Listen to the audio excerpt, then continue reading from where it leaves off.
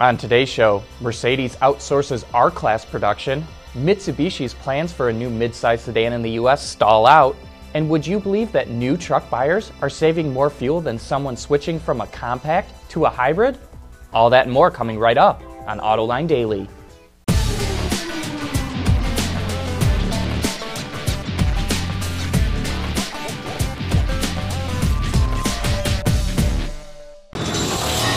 This is Autoline Daily for January 28th of 2015.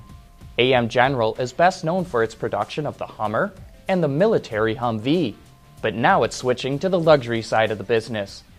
The manufacturer just signed an agreement with Mercedes-Benz to produce the R-Class at its plant in Mishawaka, Indiana. The R-Class was previously made at Mercedes' plant in Alabama.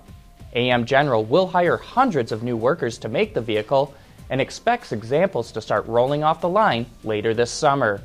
With this agreement, AM General becomes the first and only contract manufacturer of vehicles in the US for Mercedes-Benz. As I'm sure you've seen, GoPro has carved out a nice little home in the automotive enthusiast world, and now Toyota is making it easier for customers to chronicle their adventures with the camera. The 2016 Tacoma will come with a GoPro mount just next to the rearview mirror as standard equipment.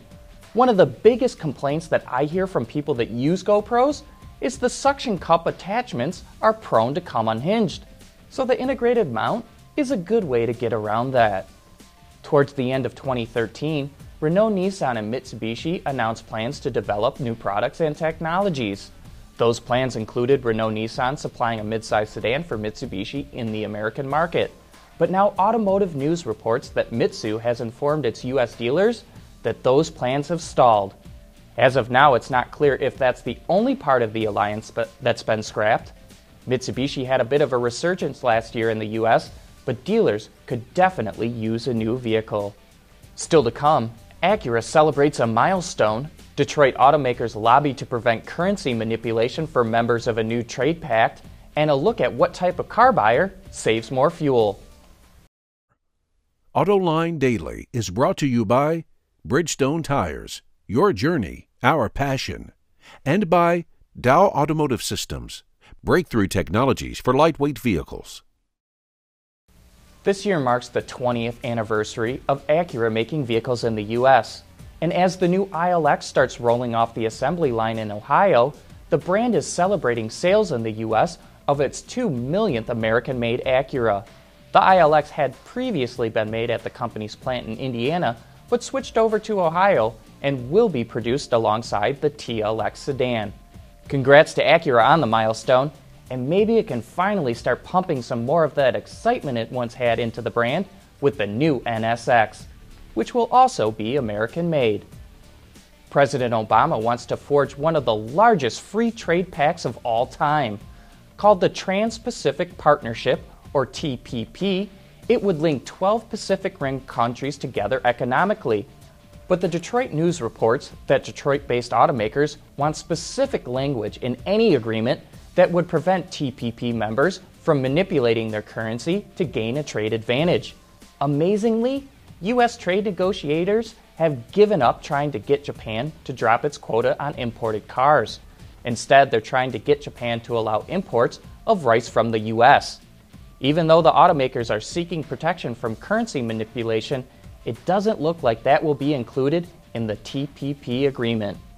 Also, don't forget to tune in to Autoline After Hours tomorrow night at 6 p.m. Eastern Time, where we'll provide you with some of the best insider discussions in the business. And coming up next, who saves more fuel? Someone buying a new Suburban or someone buying a new Prius? Let's do the math. For the people at Dow, racing is a sport and a science. We enjoy one and learn from the other. But like most competitive people, we like winning at both. This is the human element at work. Dow.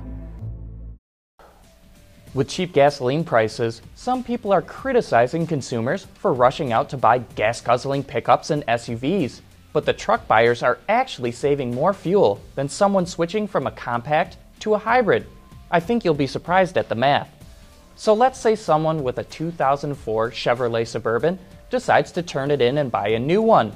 The old Suburban was rated at 14 miles per gallon, so if the owner drove 12,000 miles a year, that means they used 857 gallons of gasoline.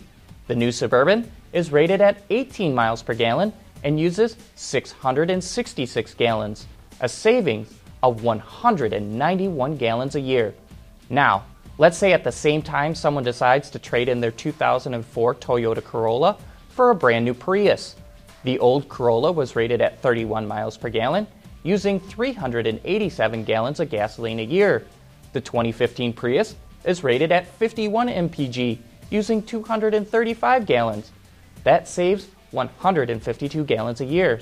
So looky here, going from 14 miles to gallon to 18 actually saves more fuel than going from 31 to 51.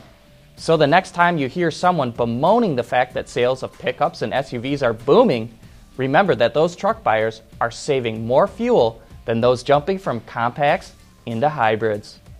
Well, that wraps up today's show. Thanks for watching, and please join us again tomorrow.